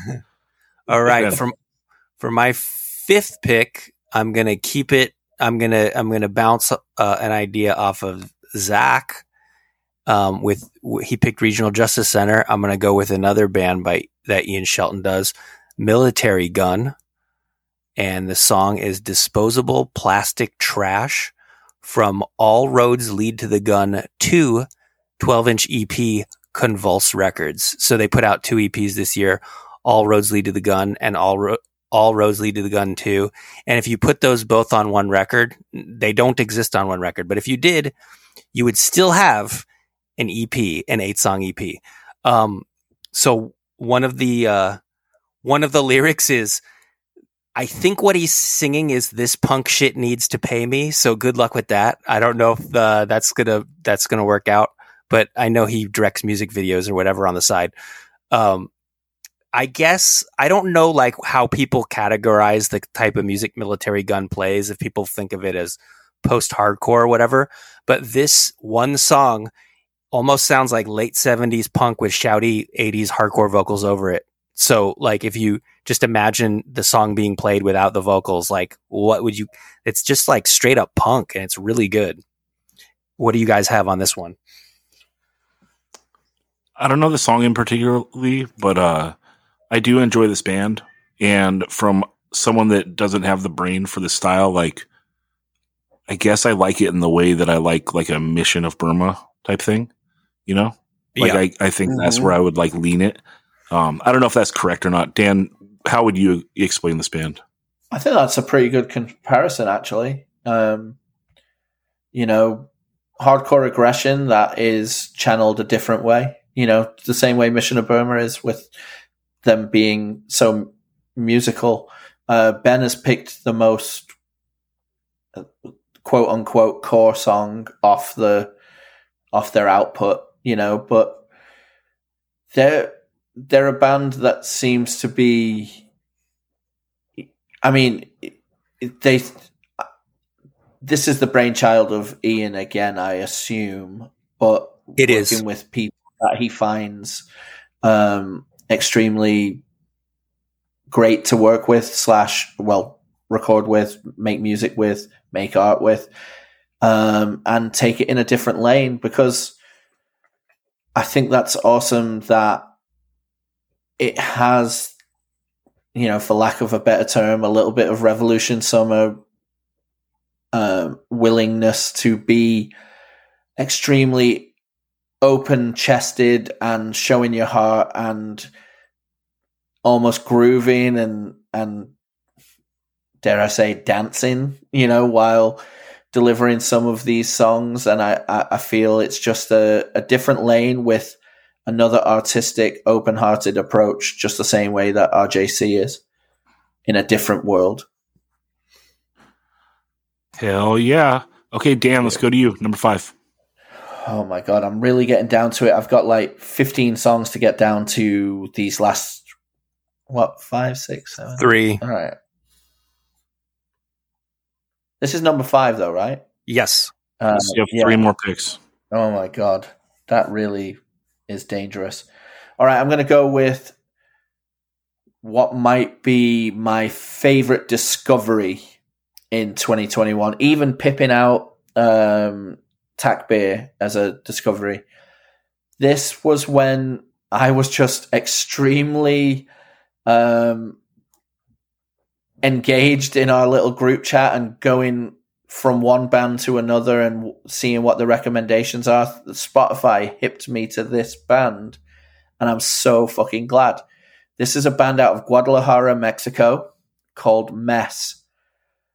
The song is called Street Boys. And if you love Blitz, you're welcome. Here's your new favorite band. This band is channeling Blitz so wholeheartedly that I am not mad in one second of listening to this. It is brilliant. This song is amazing. Now, I go back to this again and again and again. There's going to be tons of people who are just going to log on to the IG, maybe even listen to the pod. There's going to be some people that don't even listen to the pod that are commenting on whose list is better and not check out any of these. Please, everyone listening. Yeah. I am salty Sant.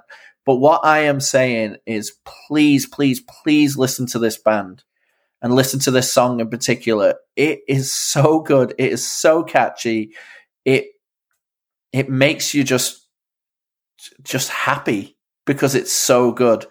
Anyway, I was so happy to share it with our group chat. I was like, boys, I have just found my new favorite band, and I sent the link because first song in, it blew me away, and then this song came on next, and I think I might have just ran around the block. I know what you're thinking.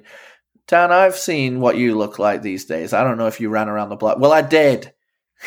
Anyway, what do you lot think? This song is so good. This is great. Absolutely love it. And I think it's like a group of dudes that like have done a bunch of bands too, right? So it's like you have these little meccas, you know, like how we're talking about, you know, in the UK right now or in the Bay, like you have lots of like overlap in members, and they do like a handful of bands. And when I was trying to learn more about this band, it looks like they're in a few, and just clicking through them, like they were all very interesting, very good. But Dan's right. This is the one that gets to you in the feels because it sounds just like Blitz. This song is like as close as you can get. It is so good. It's absolutely awesome. And coming out of Guadalajara, it's great. So the state that gave us tequila. Shout out to Jalisco. What's up? Well, you know what?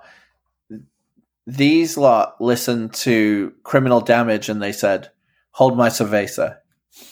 That's right. All right. Okay, my number 5, I'm going to take the band Never Ending Game, the song But Not For Me off the Halo and Wings 7-inch. And, dude, this band can't miss. You know, all of their output is just out of this world. They're like the kings of bounce right now. And I absolutely love it. And then also, like, this song, they do like some harmonics. So shout out. I never have to listen to Snapcase ever again in my life to get my harmonic fix. I can just listen to Never Ending Game, which is great. This song bangs so hard. I don't know. Everything about it's so catchy. Like, they write catchy music. The vocalist comes in, lays down like as catchy a hardcore hooks as you can for like, you know, the world is miserable and, you know, everything is fucked, like, but makes it clever and fucking is so good. Chris, how do you feel about this? I love it. I love the harmonic stuff. Like, it doesn't sound like Snapcase. Like, they do it in their own way that it just sounds so cool. Like, and they squeeze it, they like pack it into like these tiny little breaks where it's like, it's, you know, where it's like these little flourishes and it sounds so ill. Yeah. And coming off like, it's like this up-tempo bouncy shit. Dung, dung, dung, dung, dung, dung, so ill, you know. Another they band on all these different. It's just great different chug tempos. I love it. Chris, let's go to you for your number 5. Yeah, there's another band I get to see at Just Another Gig along with Military Gun. Yeah. I'm going to take a band that I will probably never get to see because they broke up this year. But Time and Pressure, Psalm 38:9.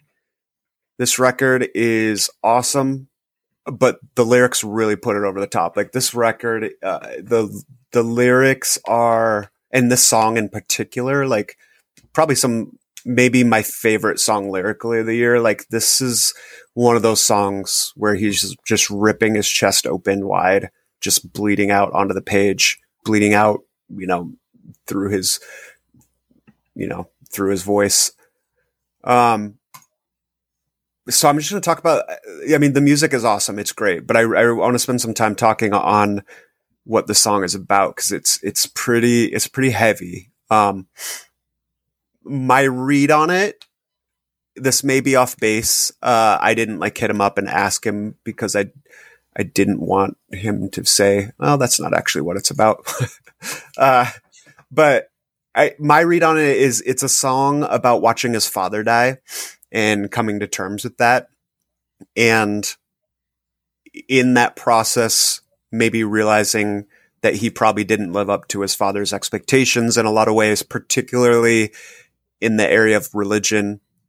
And the song, he's doing self-reflection about the similarities and the differences between him and his father, as he's watching him die. And, going back to the idea of religion, like even though he didn't believe in God like his father did, his father was kind of a god to him.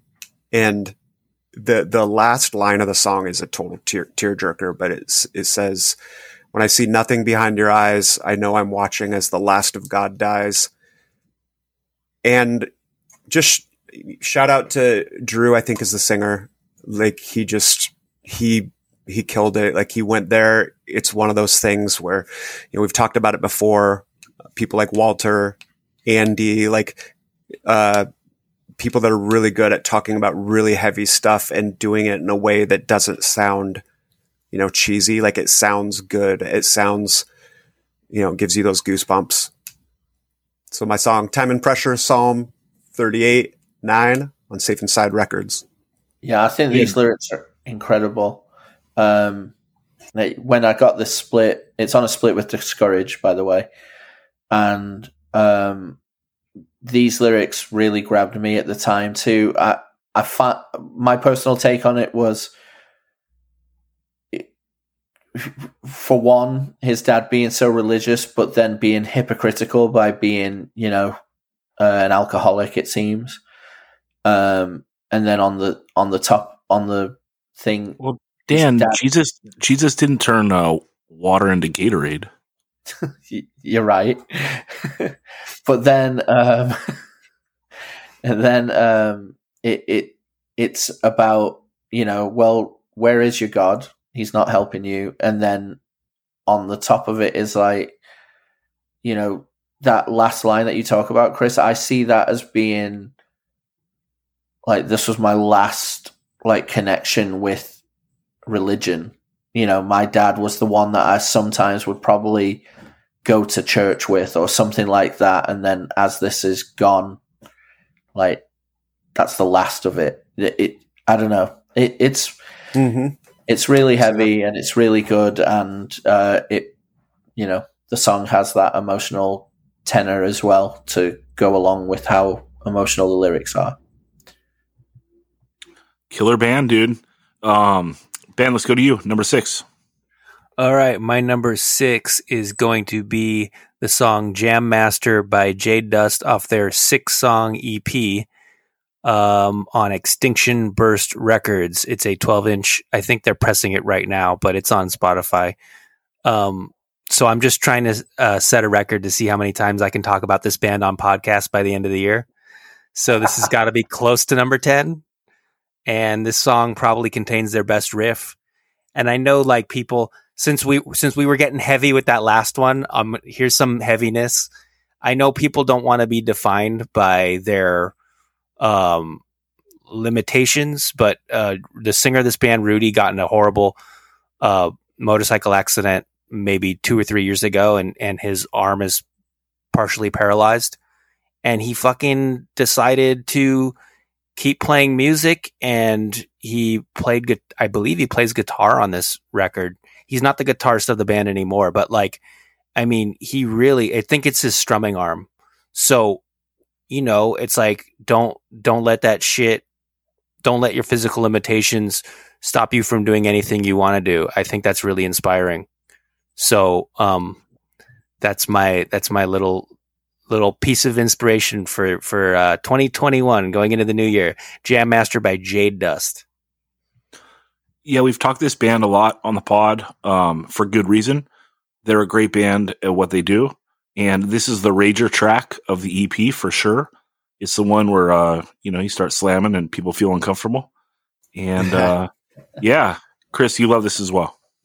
Yeah, I think since the last time we talked about this, or the last time I was on with you all talking about this, I got to see them twice in Portland and Seattle, and they were really cool live, really awesome people too. Like, really enjoyed hanging out with them, chatting with them, talking about all the things that you talk about with fellow hardcore people, and just really awesome people, and really psyched to spend some time with them and see them. And definite friends of the pod. This is the track. Yeah, and these are friends of the pod. They reach out all the time. So shout out Jade Dust. Everyone check them out. This band rips. Dan, let's go to you, number 6. Well, I love that Jade Dust Jam Master. Shout out Jason Mizell. Rest in peace. Yeah.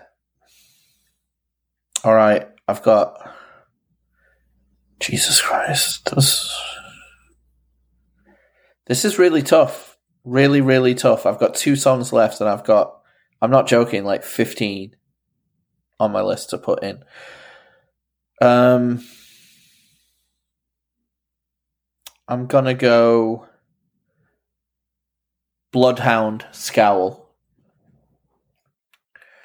Oh my God, I feel really weird because I'm leaving so much on the thing. But this Scowl LP is the grower of all LPs. I loved it the first listen. Now I really, really love it. This is the opening track. It encompasses everything that you're going to get across the LP. It has really interesting playing. It has great vocals that get even more guttural and more vicious on near the end of the song, where she calls whoever the Bloodhound is gets called out at the very end. And Scowl is a band that is probably known by most people listening to the pod right now, because they're really doing their thing. They're coming out of, the Bay-ish area, and they're on Flat Spot, which is a label that's doing awesome things. And they're delivering, really fucking tough, hardcore with a great recording that allows a level of punkness to come through in their really brutal hardcore. The vocals are awesome. The lyrics are great. I mean, it's a absolute killer LP, and this is Seeds to Sow would also be a great choice for the song to put on here, but I don't think the only reason I didn't go with the Seeds to Sow is because I don't think it reflects what the band is more than this song reflects what the band is. And absolute killer song. Yeah, killer LP. We talked it a few weeks ago a lot. Great recording. A band that put out a killer, palatable, hardcore LP. Very easy to make it through the whole thing, which is the 2021 win of all wins. If you put a record on, make it from first track to the last track. And they're just pounding the pavement, dude. I've seen them twice this year. They killed it both times. They got out all over the country in like the short amount of time that bands were active this year. And so they're doing it. Much respect to Scowl, and this is a great pick. Chris, do you want to say anything on this before we move on to my number 6? Yeah, I mean, you guys covered it really well on the last podcast, where you talked about this record, but, and I agree with everything there, but yeah, great record, amazing, sweetest kids. And it's so cool to see them winning and cause they're out there doing it, like you all mentioned this, but like they're hitting it hard. They're hitting the road hard. They played the last show I saw before COVID. And unfortunately I was supposed to see them last week, but COVID kind of shut down their tour literally the day before they were supposed to play in Tacoma. So I haven't seen them since then, but I hope I get to see them all soon because love those kids and love the band. Yeah. Friend of the pod, Micah Wolf, he saw him in Portland, which I believe would have been the show before you would have seen him in Tacoma, and said they were great. So right on. Let me go on to my number 6. I am taking a band out of Switzerland. They are called Life Crusher. The song is called Unexist off their Soul Separation EP. I absolutely love this. Like, it sounds like Terror in like the demo or first 12-inch era.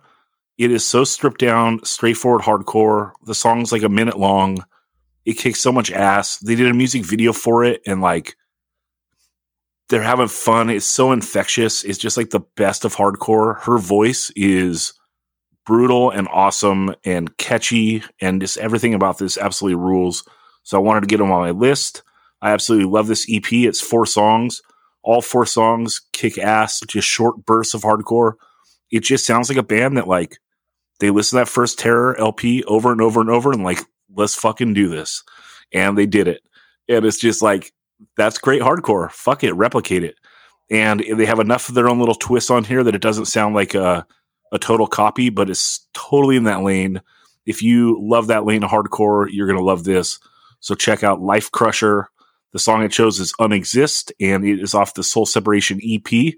Check the song out on the playlist, and also the whole EP is on Spotify. That's super cool. Are any of you familiar with this? No, I'm not. And I'm looking forward to the playlist because I've never heard this either. Yeah, well, Ben's going to bang his head. All he wants is more songs that sound like that. And but yeah, stoked. Okay, Chris, let's go to you for number 6. That's Zach's little secret he's been keeping for this one. Where's the share? Dude, that got shared. You probably ignored it. Oh. Uh-oh. I'm just going to Homer Simpson back into the bushes right now. Oh, that's right, dude.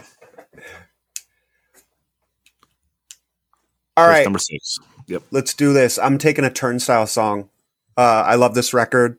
I'm taking Mystery, which is the first track, the first single they released too. Just such a catchy, well-written song. Like the intro riff is like the perfection of simplicity. You know, when we talk about Chain of Strength and, you know, making room for like the vocalist to kind of shine over it. You know, it's 4 notes. They progress very slowly in the chord progression. And the way that their singer Brendan kind of carries the melody over these 4 riffs is just so sick. The drums, typical Defang brilliance, just doing a lot of cool stuff over a pretty like straightforward beat, but just a lot of flair. He's such a great drummer. The solo is sick.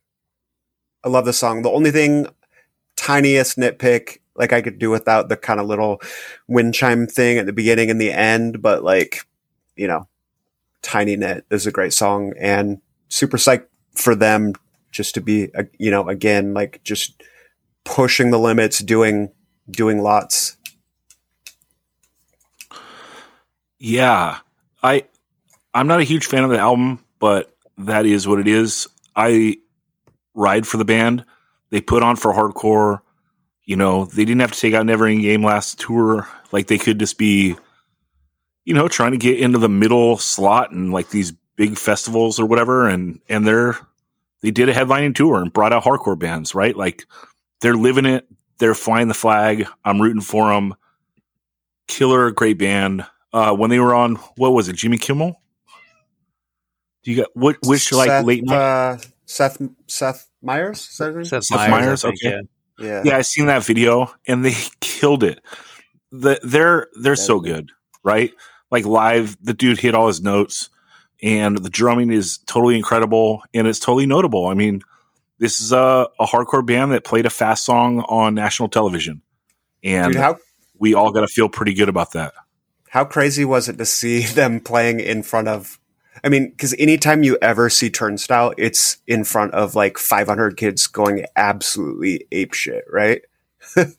And they killed it even without that, but it was just kind of it was bizarre. But yeah, they were spot on. It was great. Masters of their craft, dude. You cannot knock it, you know? And yeah, I'm rooting for them straight up. Even if like the LP isn't like what I like to listen to, I can listen to it and be like, this is objectively like a good piece of music, you know, whatever. Dan, you got anything on this, or should we shoot it to Ben for his number 7 Heartbreaker round? Echo what you lot say. I mean, it's a hardcore band thriving, and respect to them. Ben, number 7 Heartbreaker. This one's easy for me because I think I might be the only one who knows or cares about this band. Although I think I discovered them in a group text with someone from this podcast. So correct me if I'm wrong, Chris, but was it you who brought the band Chemical X to our attention? Maybe it wasn't. Maybe it was Clevo. I don't think so. Okay. This band, first of all, there's like, what were you say? Yeah, I was going to say maybe it was Clevo or Pops. Yeah, there are like 30 bands named Chemical X. So here's how you find this one. It's all lowercase and it's Chemical-X, all lowercase. And they have all they have is a 4-song EP, and it's just on streaming. It's not even on, I don't even think it's on Bandcamp, but it's definitely not, they don't have a 7-inch or a cassette demo yet, but they will soon. I'm paying attention to them closely. So this is like full on 1981 Cali style 1.5. And what I like about this is you can understand the lyrics so clearly, and they're really funny and it's catchy. So it's like, it's not just like the musical style of that era, but it's also kind of the vibe of that era as well. So like one of the lyrics is 3 a.m. and there's no one around. I'm trying real hard not to make a sound. Would you blame me if I made an attempt to buy everything I want and not afford to pay the rent? And the song is called Impulse Decisions. So it's just like he just starts listing stupid shit that he feels like buying on the internet. And, it's like real self-deprecating. And it totally has this like Circle Jerks Descendants style humor and the guitar tone and song structure to go with that era of music. And they're from Lodi, New Jersey, which is the home of the Misfits, which I think is like kind of the icing on the cake. So people need to get on this, listen to this band. So he's basically just singing about my life. Yeah, totally. He does talk about like stupid sneakers. He has like some lyric about like I bought these stupid sneakers. So yeah, very much so. I'm excited to check it out. Yeah, I can't wait to check it out on the playlist. Also, Dan, Heartbreaker round, what's your number 7? Okay. This it really is a heartbreaker because I'm trying to whittle it down between Bootlicker, Torso, Buggin. Those are probably the 3 and Punitive Damage. I was going to say, Dan just going to list all of them, all the bands, so that the people after him can't take any? No, not at all. I would hope someone would take some of these because I really feel it's criminal to leave them off the list. Oh my God, it's really difficult for me to choose. I'm going Submission Part 2, Bootlicker. This LP came across our wavelength that we were going to talk about it on the pod, or at least it came that way to me. And we reviewed it, and I loved it then, and it stayed with me over and over since then. And that was like halfway through the year, I think we did it. And you know what? I love the more and more that I listen to it, the more and more I just fall down into loving the fact that it is brutal, like straight ahead hardcore, a la Negative Approach to an extent, while having, revved up clean guitars. It just is such a awesome juxtaposition, and it makes it so, for lack of a better term, so much more brutal, because the negative space that creates, where the vocals and the distorted bass can ride roughshod over with the brutal drums, just makes for such an interesting sound. And Submission Part 2 is the one that incorporates like it being really fast, but it has a really cool mid-tempo part. It's just such a killer song. I would have felt weird. I feel really weird not having Torso on this list, because I absolutely love that 7-inch, but I've got to put the Bootlicker on here just because I've listened to it so much and it has grown every single time that I listen to it. Do you know what I mean? Like, some of these things have captured my attention and I've loved them right out the gate, and it's stayed like a straight line of like interest and love for it, because it started at a really high thing. The Bootlicker music and especially this song, Submission Part 2, it started out being like something I liked, and now it's something I absolutely love. So that's why they're going to round out my list. This kicks ass. We've talked it a ton on the on the podcast. This is my favorite song on the LP also. And yeah, like Dan said, just the sound is so wild, and you guys will hear it when you listen to it on the playlist. It is so good. This is just a perfect mid-tempo hardcore punk banger. I absolutely love it. Yeah, Chris or Ben, anything on this before I go on to my number 7? Another great band from British Columbia. There's a lot of fire coming out of the southwest corner of Canada right now. Yeah, Chain Whip is from there, right? Yeah, isn't Chain Whip from there? They're kind of I think they're label mates with Bootlicker. Yeah. Punitive Damage. Yeah, both those bands. Rest Easy. Yeah, dude. Both those bands are great. Okay. And Rest Easy is also great. Okay, final round. Dude, I got to choose them. Is Dead Heat putting out the second LP or the second LP of their catalog? I'm taking the song Age of Dead Heat off the World at War LP. They're leaning all the way into Suicidal. They went there. They turned it up to 11. They knocked it out of the fucking park. It's Dead Heat, dude. You know what they do. They do it well. And this song's just straight up anthem, dude. You're chanting Dead Heat. You're banging your head. It is so infectious. It is so awesome. You can't fuck with it, dude. That's what's up. That's rounding out my list. You know what? You guys got anything on this? Well, I just saw him perform this song, and I was banging my head and I was chanting Dead Heat. So you're right. You are right. You're not allowed to not do that while they're playing this. They fucking killed it in LA just recently. They played after One Step Closer, which is insane because that band destroyed the place. Then Dead Heat come on and go, Ain't No Thing, Oxnard style, and destroyed. Like, absolutely destroyed. Yeah, Chris is a world-class frontman. They got the double axe attack. Like, both guitarists can handle business. Like, they're just all around awesome. So proud of them. They hit that second LP. What, Dan? I was going to say respect to the big man on bass. Very sweet guy. Oh, yeah. This is Vince Amador, dude. Nard legend. What's up? Okay. That's that. Chris, let's go to you for number 7. And why are you taking Ingrown Waste? It's funny that it's actually my first song out.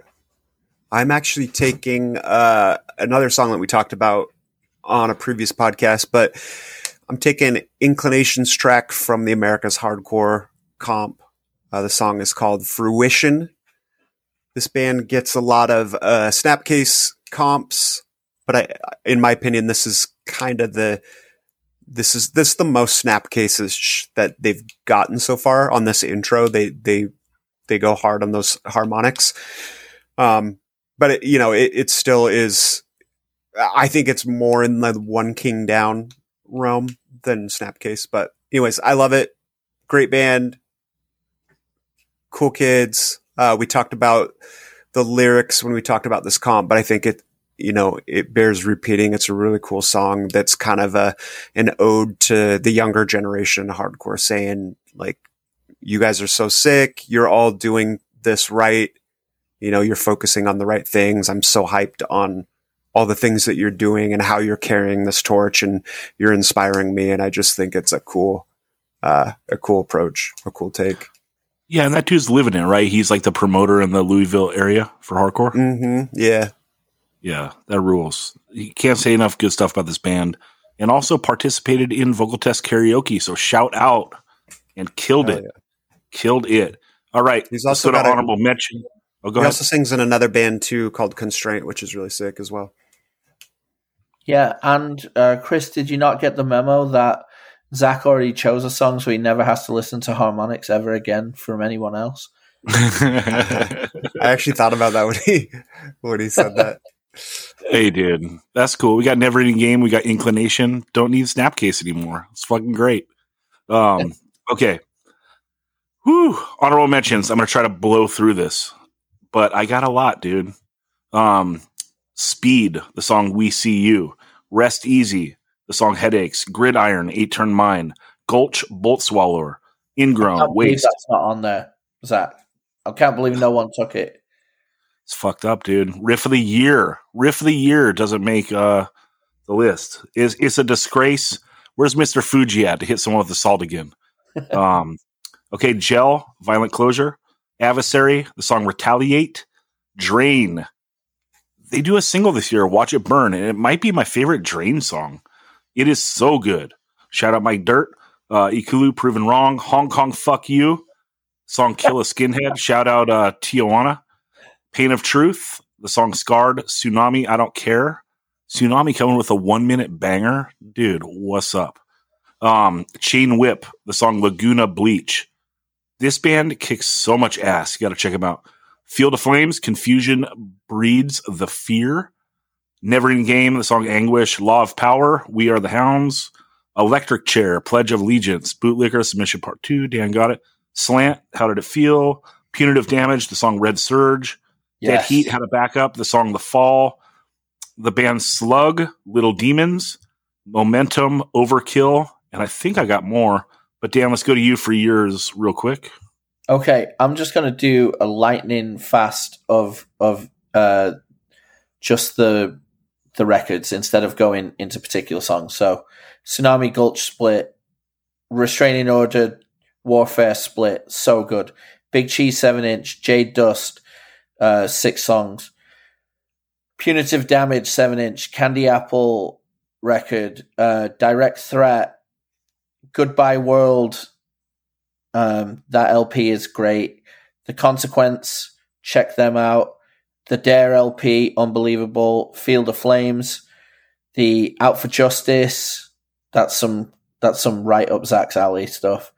The Military Gun, Ben's touched on it. Headcount.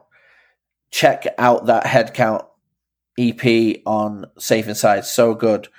No Longer at Ease. Fading Signal. Urban Sprawl. Great 7-inch on Rev. Torso. I can't believe I didn't have it. Paranoid. I don't know if anyone's ever checked out, or obviously people have checked out Paranoid, but listen to the new Paranoid LP. It's so fucking good. Abrasion, new Indecision Records. That's epic. The Chisel, Retaliation, and then Chubby and the Gang, Attack Zero, Nervous SS, Rat Cage Split, the Gel EP, Buggin', and too much other things to mention. Raw Brigade, fucking great. I'm going to shut up now because I will just keep going forever. 21 Back with tracks. Nowhere to Turn by Tuning. God's Hate by the band God's Hate off the album God's Hate. Block Party by Cinder Block, California. I Don't Live to Live. Spy, the song Labor Dispute. The Lab by The Illiterates, or just Illiterates, if I'm correct, Bedge. Correct? That is correct. Illiterates. No the. No the. All right, the song Esquire by Necra. Someone's Gonna Die, Chubby and the Gang. The song Bond by MH Chaos. Hall of Mirrors by Chemical Fix. Home Wrecked by Torso. Police Crime, Raw Brigade. Latest God, the song by Latest God. Leap of Faith by Moving Target. All for One by Count Time. IRDA by Mind Force. EOD by Wise. There is so much good shit. Undercover Cop by Restraining Order. Bloodhound by Scowl. Retaliation by Chisel. Tooth and Nail by The Chisel. And I got more, but god damn it, I need to take a drink of water. Ben, let's go to you. Honorable mentions. All right, these are also songs. Some Nerve by Sweet Soul. Living in the Good Times by Naked Raygun. Glass Faces by Body Maintenance. Harvey Weinstein is a Symptom by Neighborhood Brats. Unscrew My Head by Akulu. Target Practice by Zip. LB Scheme by Illiterates. Mink by Cola Boy. I have this same song by Chain Whip that you mentioned, Zach. Get Busy Dying by Rest Easy. Dolan's War by Latest God. Silver Lining by Toner. Feeling New by Jinx. Escape by Bloodsucker. A Better Treatment by Spice. And Shivers and Scars by The Reflectors. Lolo Lonely by Young Gov. And Nowhere to Turn, the Inside Out cover by the band Tuning. Greenwashed by Result of Choice. Distant Lullaby by UVTV. Keep on Running and Undercover Cop by the band Restraining Order. And that's it for hardcore. Everything else is very much not hardcore, so I'm going to stop there. Chris, honorable mentions. I like how Ben tries to pretend like that's it for hardcore after rattling off. I feel like Ben low-key likes to pretend like he doesn't love Oh no. hardcore. What I'm saying is there's like all these kind of alt-rocky shoegazy bands that I also like from 2021, but like why am I going to talk about it on a hardcore podcast? No, I know. I'm just saying I think it's sick. Yeah, Ingrown Waste was my first one out. My second out actually was Feel the Flames, Confusion Breeds Fear. Like, what a track. Yeah. Especially when he yells, Fields of Flame, 408. Some others that honorable mentions, that I'll name the band. The Enact from Portland. Blue Blaze, also from Portland. It's spelled BLU space BLAZ. No E's, but they're sick. Sunstroke from Philly. Chemical Fix from Philly. Koyo from Long Island. Strangle You, I think they're from Atlanta, maybe. But they released a single this year that was really cool. Lysol from Olympia. And then these two were named before, but I want to say them again. Like Raw Brigade, Punitive Damage, just doing awesome things this year. And then I had a bunch of other stuff that you guys named already. Did I mention the Spy Habitual Offender EP? Someone did. Someone mentioned Spy. Okay, because it's so good. And then, gotta say that Violent Spirit that came along knocked us on the head. That C4 LP on Triple B, that's got a tongue-in-cheek humor, and it's great fucking straight ahead bashing hardcore. 2021, you did it. You fucking did it. All right. Hell yeah, 2021 ruled. Too. What's that? 2022 is going to be sick too. There's a bunch of records I'm really looking forward to. Well, we're going to get the Punitive Damage LP, which is going to make 2022 a can't miss no matter what. Absolutely. Okay, let me ask you all a question real quick. What is the one band you're excited to hear something from in 2022? That's the one. I heard it. It delivered. I listen to it almost every day. And I can't wait for the world to hear it, dude. It's unreal. What about you, Ben? Chemical X is going to put out more stuff, so I'm looking forward to that. Cool. Chris? All right, Dan, you got 10 seconds for your answer. Oh, okay. The two bands that I am looking forward to hearing something from in 2022 is High Viz and Big Laugh. Hell yeah. Chris, you got an answer? We're going to wrap this up.